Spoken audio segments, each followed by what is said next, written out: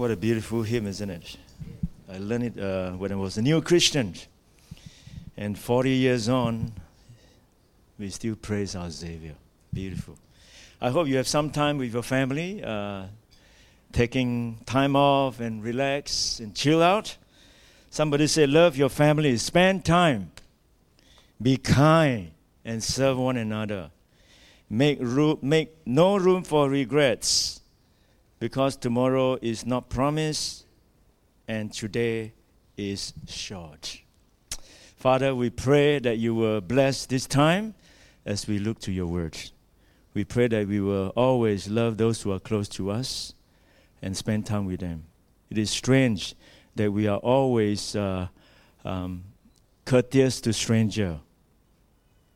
We are nice to our acquaintances, but we tend to be nasty to those who are closest to us. And we just want to pray that you help us to treasure those of us who are near to us and love them, spend time with them, serve one another, because we don't want to live in regrets. Tomorrow is not promised, and today is very short. As we reflect, it's already 31st of December. We just wonder how come time flew by so quickly. And each day is precious. Each moment is not important. Pray that we will treasure each moment that we have and never live with regrets. Thank you, Lord, for this year. Thank you for your goodness. We pray that as we now turn to your word, Lord, speak to us, your revealed word to us. Speak to us. Change us and help us to be more like Jesus. Thank you, Lord. We ask this in Jesus' name. Amen. A motivational writer called Dennis Kimbrough. He says that some people are like wheels. They don't work until they are pushed. Some people, they are like trailers. They have to be pulled. Some people are like kites, always up in the air. And if you don't keep a string on them, they'll fly away. Some people are like canoes. They have to be paddled. Some people are like blisters. They don't show up until the work is done. Some people are like balloons, always puffed up and full of themselves. And some people are like flat tires. They have to be jacked up and changed. And some people are like lights, always switching on and off. Whichever personality that you have, Paul this morning have very important 3 commands and imperatives for you as a believers. But before I go down to that 3 imperatives and the 3 commands, which is a very familiar one from verses 16 to 18, let me just paint a little context to you first so that you know how to slot that 3 imperatives into the larger context. It is from Thessalonians, and Paul writes letter. As the apostle, he plants church, and then some years later he will visit, or if he can't visit, he will send a letter to give them some instruction. And the church of Thessalonica, in many ways, they are a model church. They are a good church, a model church. And Paul has only wonderful words of praise to this church. And he had many good things to commend the believers for their exemplary faith, for their diligent service, their patient steadfastness, and their overflowing joy. And so these are good things that are happening in the church, and Paul writes to commend them. But in the midst of his commendation, of course, what is necessary is always to offer a word of caution.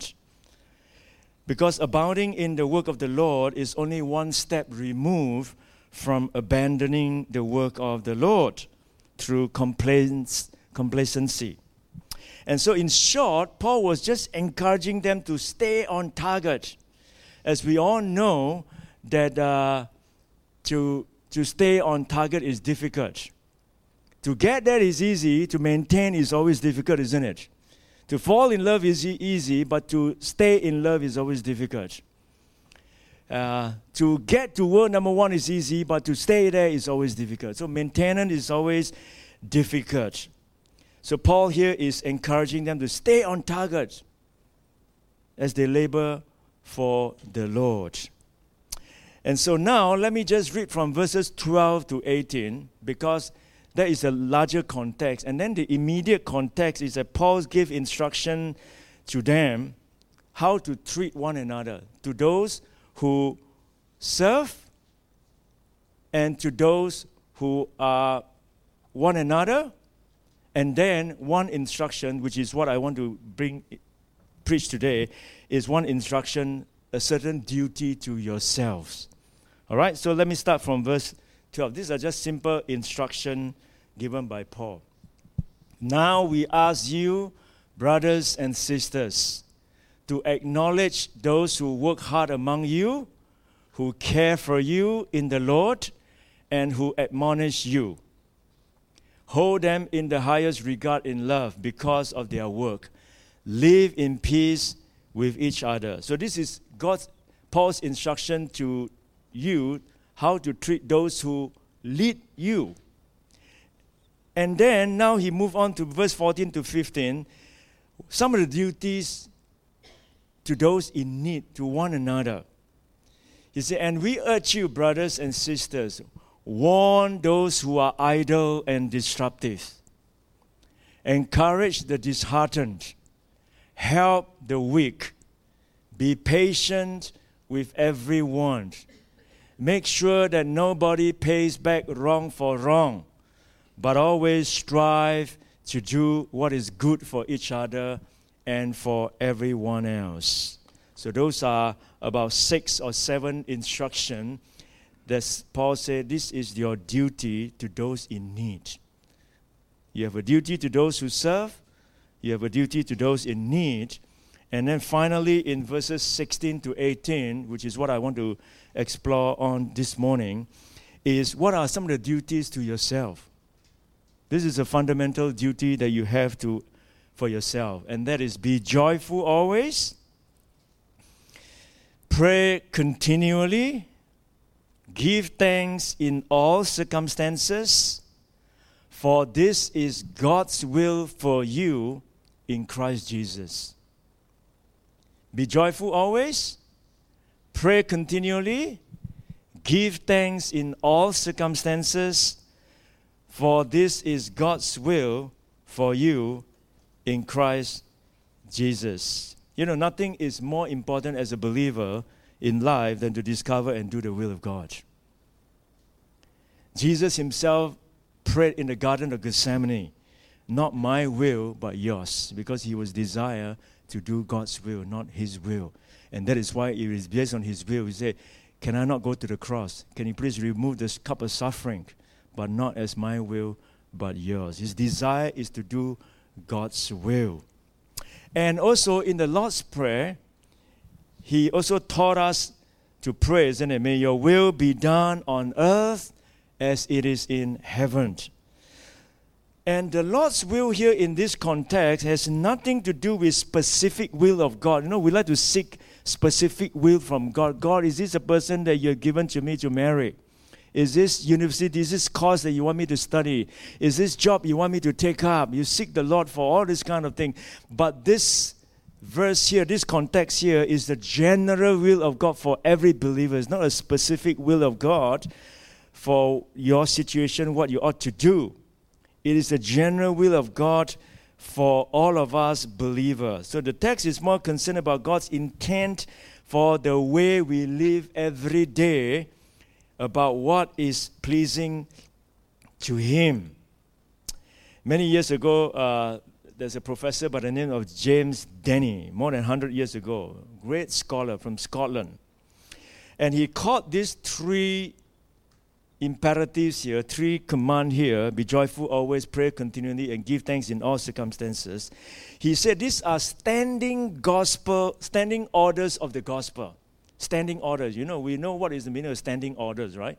It's a norm, it's a standard things, He said these 3 commands, they are the standing orders of the gospel. They are standing orders because they always apply to every Christian in every situation.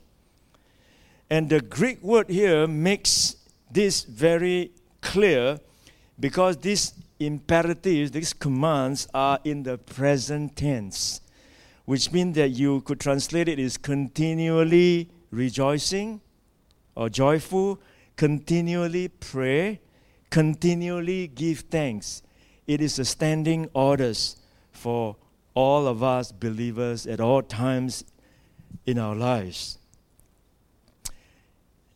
It's quite easy if you just say be joyful or give thanks or to pray. It's quite straightforward, quite easy in the sense. We have no problem with that. The difficulty is he adds in the modifier, isn't it?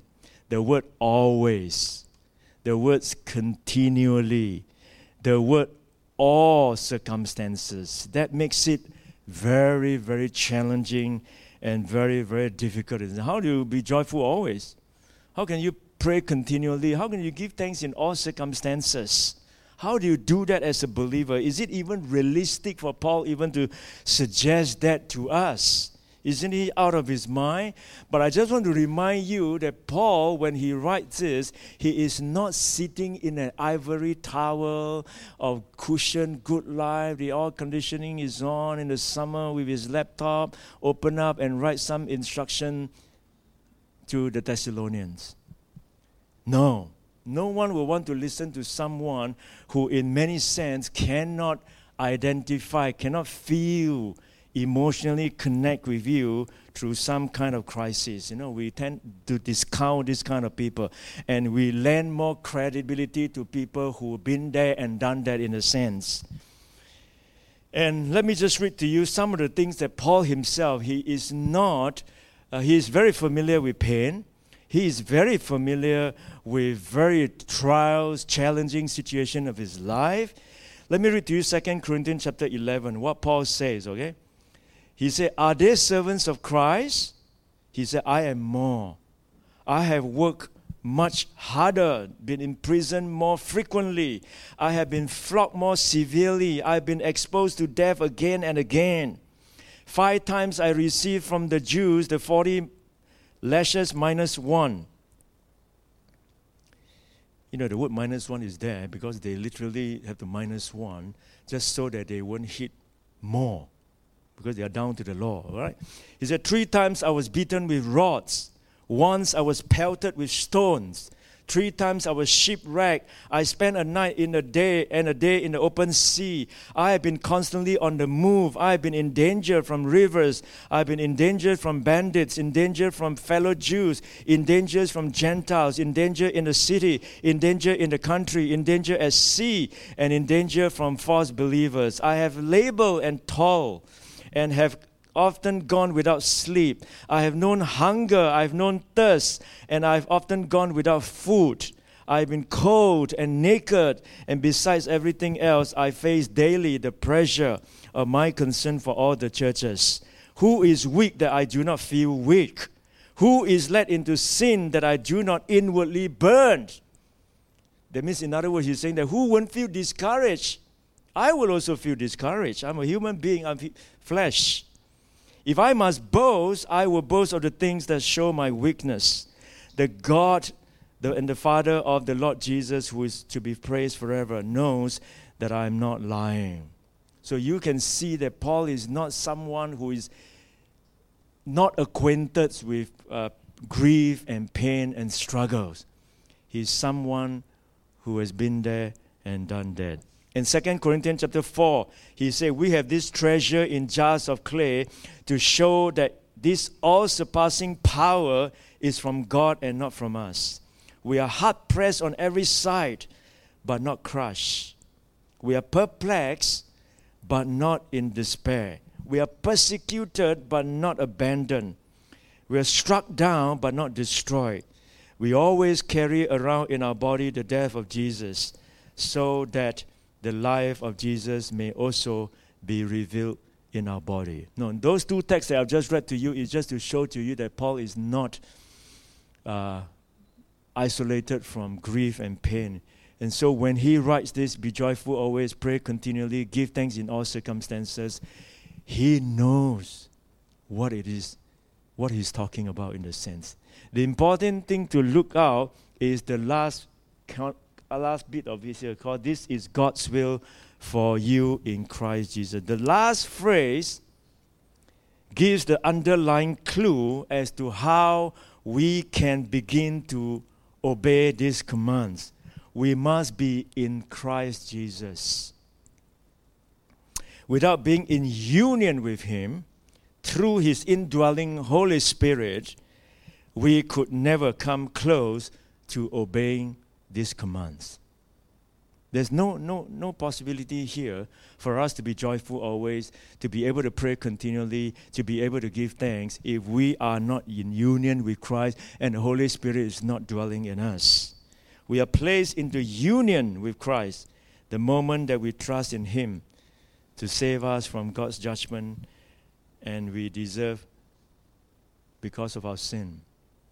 We place in union with Christ. So we must be in Christ Jesus. So the Holy Spirit is the one who empowers us to live out this. So let me just quickly unpack these three things for you. Be joyful always. Be joyful always, Paul said. There are many different versions to translate the words differently. Be cheerful no matter what. Rejoice always. Be full of joy all the time. Be happy in your faith all the times. And the important thing that I want to distinguish is that joy is not the same as happiness. Joy is not always a feeling, but a way of living. And the word always is tough. As I said, the modifier there is hard because it's always. Always is tough. It was Paul's word to the church at Thessalonica and to us today. Rejoice always. Be cheerful no matter what. Joy is not the same as being happy. Happy sometimes is contingent and depend on circumstances. I feel happy because this morning, my dog never barked or something like that. You feel happy, you never disturb someone, everything is working, nothing fell apart. You're happy because everything runs smoothly. Nothing upsets you in a sense. You're happy today.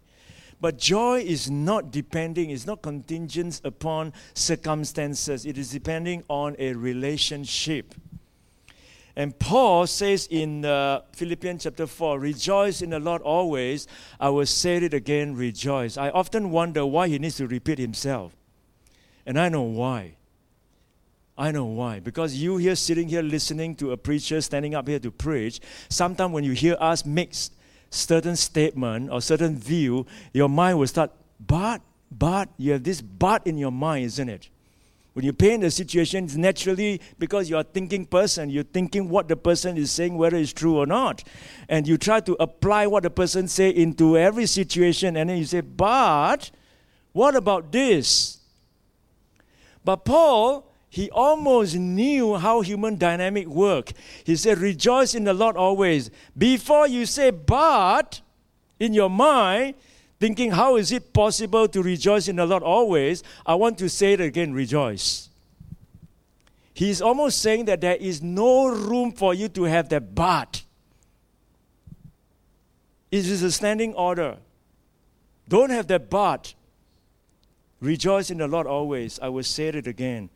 Rejoice. Be joyful always. How can you always be joyful when everything is not joyful? You know why? Because it is a choice. Nehemiah says, the joy of the Lord is your strength. The joy of the Lord is your strength. And joy is the fruit of the Holy Spirit. Love, joy, peace. Yeah? Joy. And Jesus said, I am the vine, you are the branches. He who abides in me and I in him, he will bear much fruit. For without me you can do nothing. And then further down in the same text in John chapter 15, down to verse 11, he says this, "These things I have spoken to you, that my joy may remain in you, and that your joy may be full." You see how we abide in Jesus, have the relationship with Jesus. Joy is based on that relationship. It's not contingent on circumstances. So rejoicing always, joyful always, is a conscious attitude of contentment, hope, and happiness that comes from deliberately focusing on Christ and the eternal treasures that we have received freely from Him. Remember the story in Luke chapter 10 when Jesus, after spending some time with his disciples, he had 72 disciples. He sent them out in pairs to go and preach the gospel. And after some time, they returned. And then they say, "Wow, this is great. I was able to heal this person. This person was healed. This thing happened. That thing happened." And then Jesus simply, I'm not sure whether I have that verse here. No, I don't have. And then down to certain verse, Jesus said, "Do not rejoice over this kind of things." What does He say that you should rejoice over? That your name is written in the book of life. Joy, rejoice. Eternal treasure,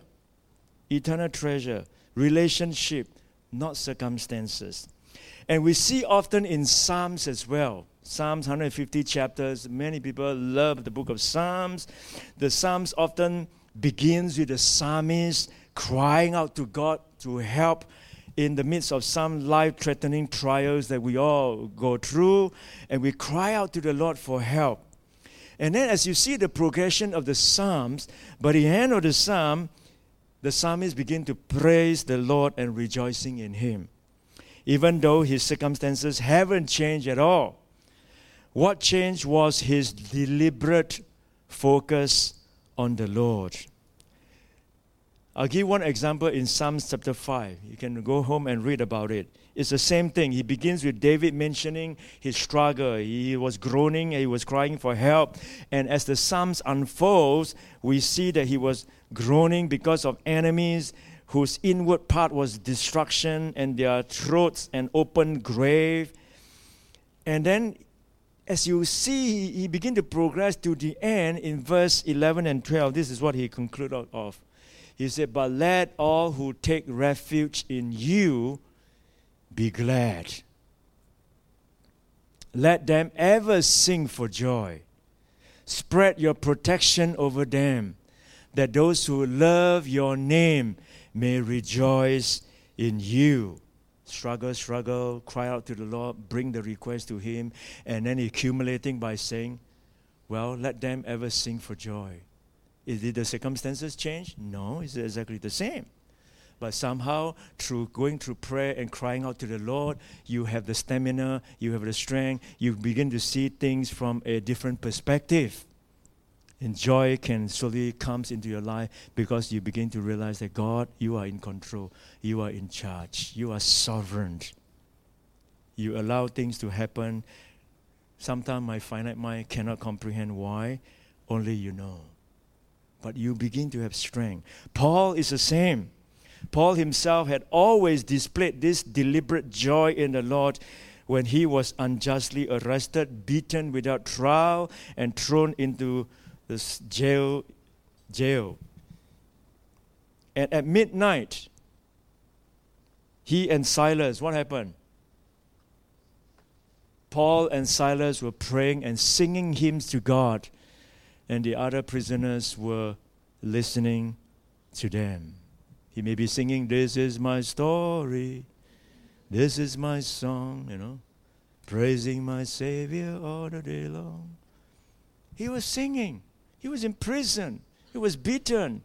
He was mocked at, thrown into the prison. And he began to sing, praise the Lord. Because it's based on a relationship, not on circumstances. And then further down, when the other apostles say the same thing in Acts chapter 5. Same thing.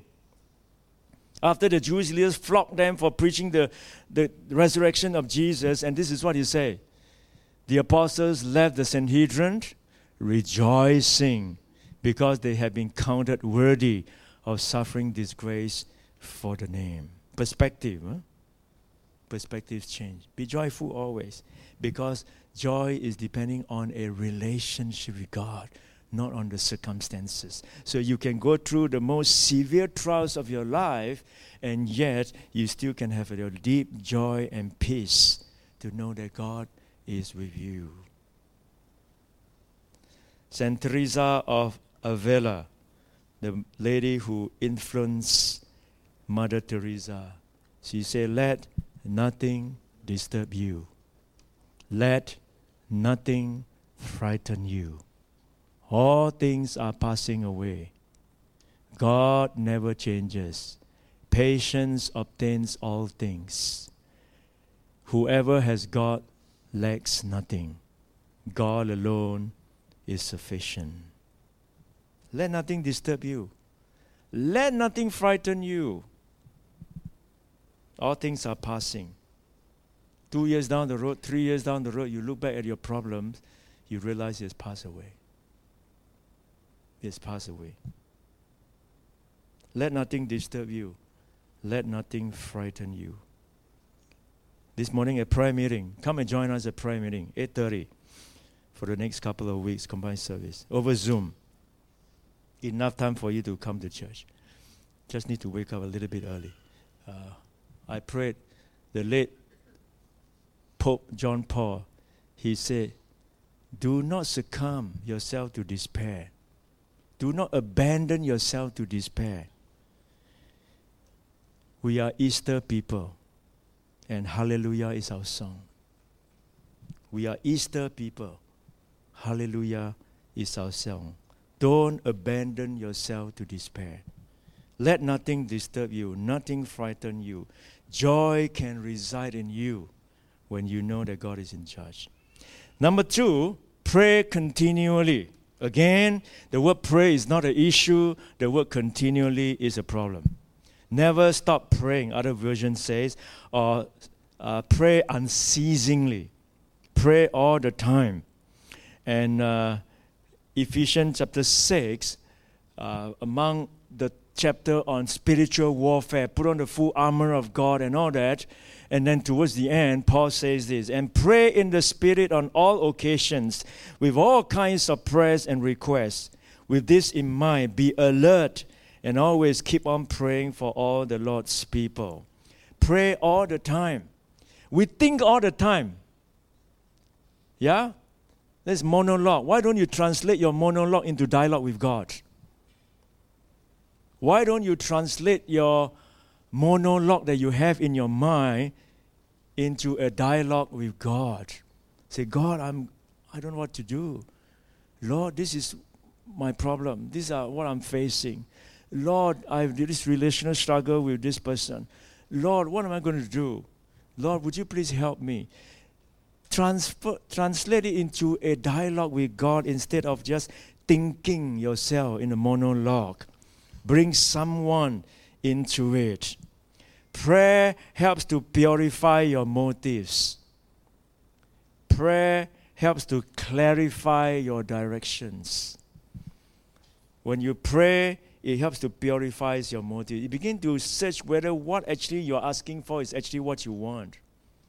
It purifies your motives. And prayers also help to clarify your directions. And prayers helps you not to act on your impulse. It gives you time to chew on it, to pray through, to think through, and to allow the Lord to come into your life and into the picture. Prayer helps all this. It helps to purify your motives. It helps to clarify your direction. It helps you not to act on your impulse. Because we are such an impulsive kind of person that we don't, sometimes just a natural, spontaneous reflexes, we go down the pathway. So we are to be in this constant state in our heart. It's not to say that you can't sleep or what. Continually doesn't mean to say that you're always 24 hours, always praying in a sense, and then we can't do anything. It's not that. It's just to say you must keep at a heart an attitude of continual communion with God, wherever that may be. Henry Nouwen, one of the influential Catholic priests who died many years ago, wrote many books that has influenced my life too. He said this. He said, in solitude, on your own, quiet time with the Lord, in solitude we can listen to the voice of Him who spoke to us before we could speak a word, who healed us before we could make any gesture to help, who set us free long before we could free others, and who loved us long before we could give love to anyone. In solitude, we discover that life is not a possession to be defended, but a gift to be shared. And it is through time with the Lord, prayer, solitude, that you receive healing, you receive God's comforting thing. Then you are in a position to be able to do the work of the Lord. And he went on to say in his book, he says, somewhere we know that without a lonely place, our lives are in danger. Somewhere we know that without a silence, words lose their meaning. That without listening, speaking no longer heals. That without distance, closeness cannot cure. Somewhere we know that without a lonely place, our actions quickly become empty gesture. And a life without a quiet center can easily become destructive. Quiet. Spend time with the Lord. Pray. These are such basic spiritual disciplines we need to recapture back again in our own lives. Pray continually. It's constant communion with God. And believe me, when you have a constant communion with the Lord, nothing will affect you. Nothing. Nothing will affect you, because you are always in communion with God, and you know that God is in the picture. God is in charge. God is in control. Thomas Merton, a great late Catholic mystic, he says, to allow oneself to be carried away by a multitude of conflicting concerns, to surrender to too many demands, to commit oneself to too many projects, to want to help everyone in everything, is to succumb to violence. Frenzy destroys our inner capacity for peace. It destroys the fruitfulness of our work, because it kills the root of inner wisdom, which makes work fruitful. So silence, prayer is necessary. God answers prayer. I'm quite certain if I open up this microphone and ask people to come forward and share answered prayers, I have many answered prayers in my life, not just individually, even as a church. I remember when we were, last time, Sun Life Community Church, before we moved here to Bullin Church here, before it was Pathway, we were down in Baldwin, and after 3 and almost 4 years, we have to vacate. The new vicar came in and told me, it's either we married or we divorce. Let's not live together. I said, all right, let's not live together. I divorce you. So we have to start looking for a place to meet. And my wife and I, every day for many, many days, looking for church, driving everywhere, umbrella, raining, hopping from one church to another, looking for a place to meet. I said, Lord, how do we move 100 over people? Where to find a place? Maybe they'll give you 3 p.m. or most churches we went to all says that to us. And lo and behold, someone found this church and informed us. And as the saying goes, the rest is history. God answers prayer right from the start. And we found this place. We came here. It was very welcoming, Bullin Church. And then about 6 years later, we amalgamated and then became Pathway Baptist Church. The Lord is good. He answers prayer. We prayed long and hard on those rainy, windy, winter afternoon. I remember crying out to the Lord, Lord, where are we going to meet? God answers prayer. And God has never let us down. Pray unceasingly. Pray continually. Pray all the time. Never stop praying. Any struggle you have, driving, walking, whatever, bring it to the Lord in prayer. Take it to the Lord in prayer, as the hymn says. And thirdly, give thanks in all circumstances. Give thanks in all circumstances. In every season, give thanks in all circumstances. Some versions say, be thankful whatever the circumstances may be. Be thankful in all circumstances. Whatever happens, keep thanking God because of Jesus Christ. The verse does not say give thanks for all circumstances. Nobody should thank God for cancer. Nobody should thank God that if you have been scammed, Many people are being scammed. I have a friend who is being scammed $200,000. Partly because he's to blame because of greediness.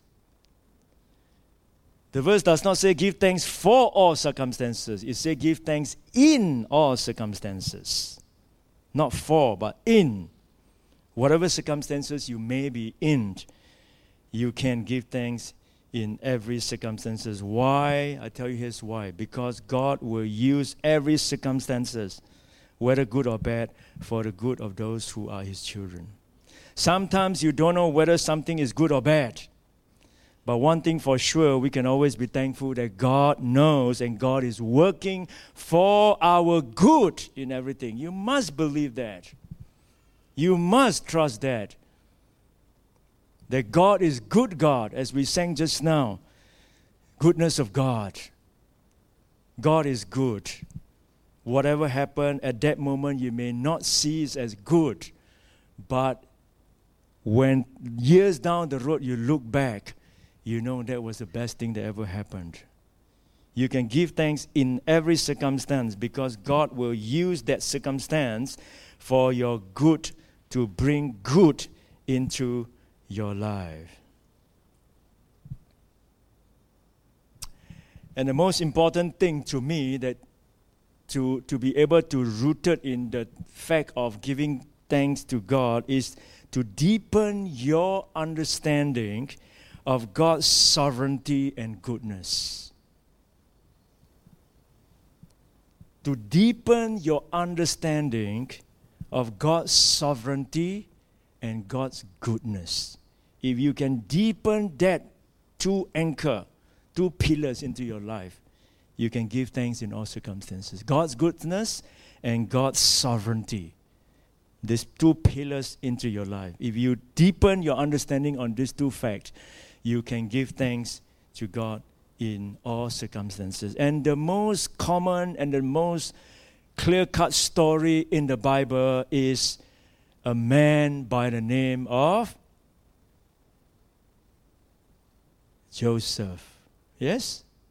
The story of Joseph is the story someone who believes in God's sovereignty, someone who believes in God's goodness. You know the story. And towards the end, what did he say? He said, well, my brothers, I know you did so much bad things to me. You intended to harm me, but God intended it for good to accomplish what is now being done, the saving of many lives. You intended to harm me because of jealousy, because of whatever. But God intended it for good. God allowed it to happen. God allowed it so that something great can be achieved from this crisis.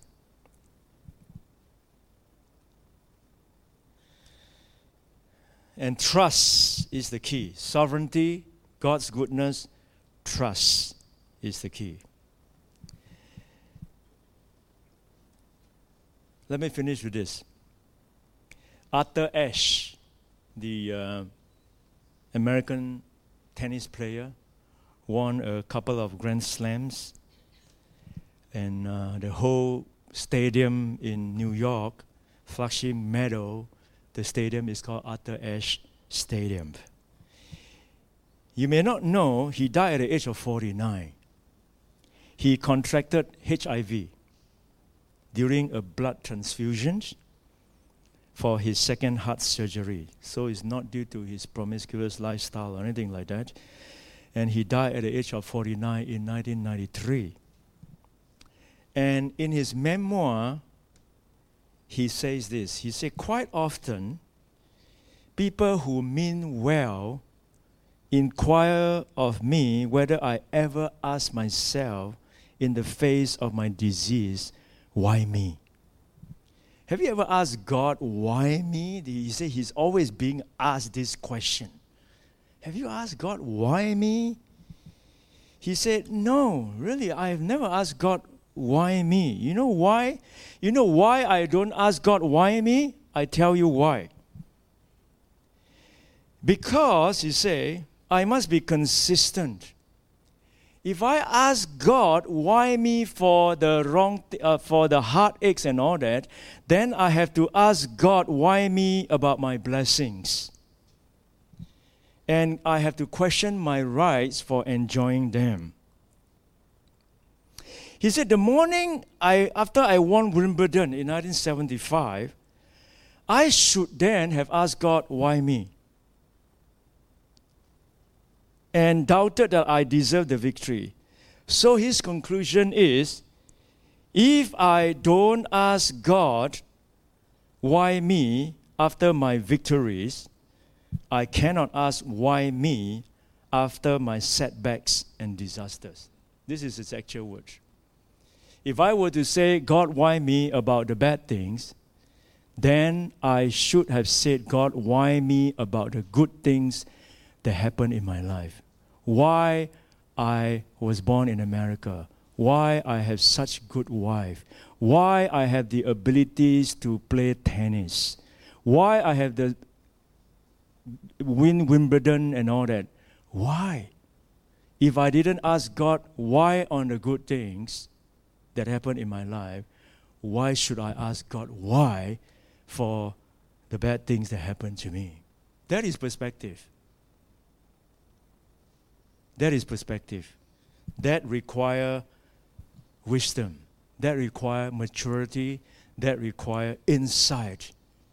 That requires some understanding into God. Why me?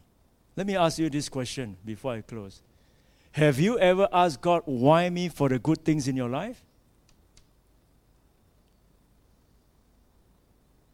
Have you ever asked God why you have money? Why you are here in this part of the world? Why you're enjoying good health? Have you ever asked God why? If you have never asked God why me on the good things, why should you ask God why me on the bad things? As if you deserve it? How many of us count our blessings? Would you do it today on the eve of the new year? Would you go home, spend some time and count your blessings? And thank God and sing the song, the goodness of God in your life? Be joyful always. Pray continually. Give thanks in all circumstances, because this is God's will for you in Christ Jesus. My final word to you is, remember that these three things will be more clearly seen in the darkness than in the light. When times are tough, if you still can rejoice in God, if you can still pray, if you still can give thanks, then you got the real thing that even those who don't know Jesus will know that you know Him. Lord Jesus, without your help, we will never live this way. Forgive us for complaining when we should be rejoicing. Teach us to pray continually. It is so important, Lord. You have given us so much. Please give us one more, and that is a grateful heart. May your life flow through us this week, so that no matter what happens, we may be always joyful, continually praying and giving thanks in everything. Thank you, Lord, for being so good to us. Thank you for being so kind to us. Thank you for your grace. Your mercy is truly sufficient for us. Help us, dear Lord, to count our blessing. Help us to live a good life that will shine for you. Always joyful, always giving thanks, trusting in your sovereignty, trusting in your goodness. We never doubt. We never allow any circumstances in our life to ever cause us to doubt your sovereignty, to ever cause us to doubt your goodness. You are good God. You are sovereign. You are in charge. You never waste pain. You use everything, and translate it into something beautiful. He makes all things beautiful in His time. Thank you, Lord. As we sing this beautiful closing hymn, we are reminded again, in Christ alone, our hope is found. Thank you, Jesus. Amen. Would you stand as we end off this morning service with this beautiful hymn, In Christ Alone?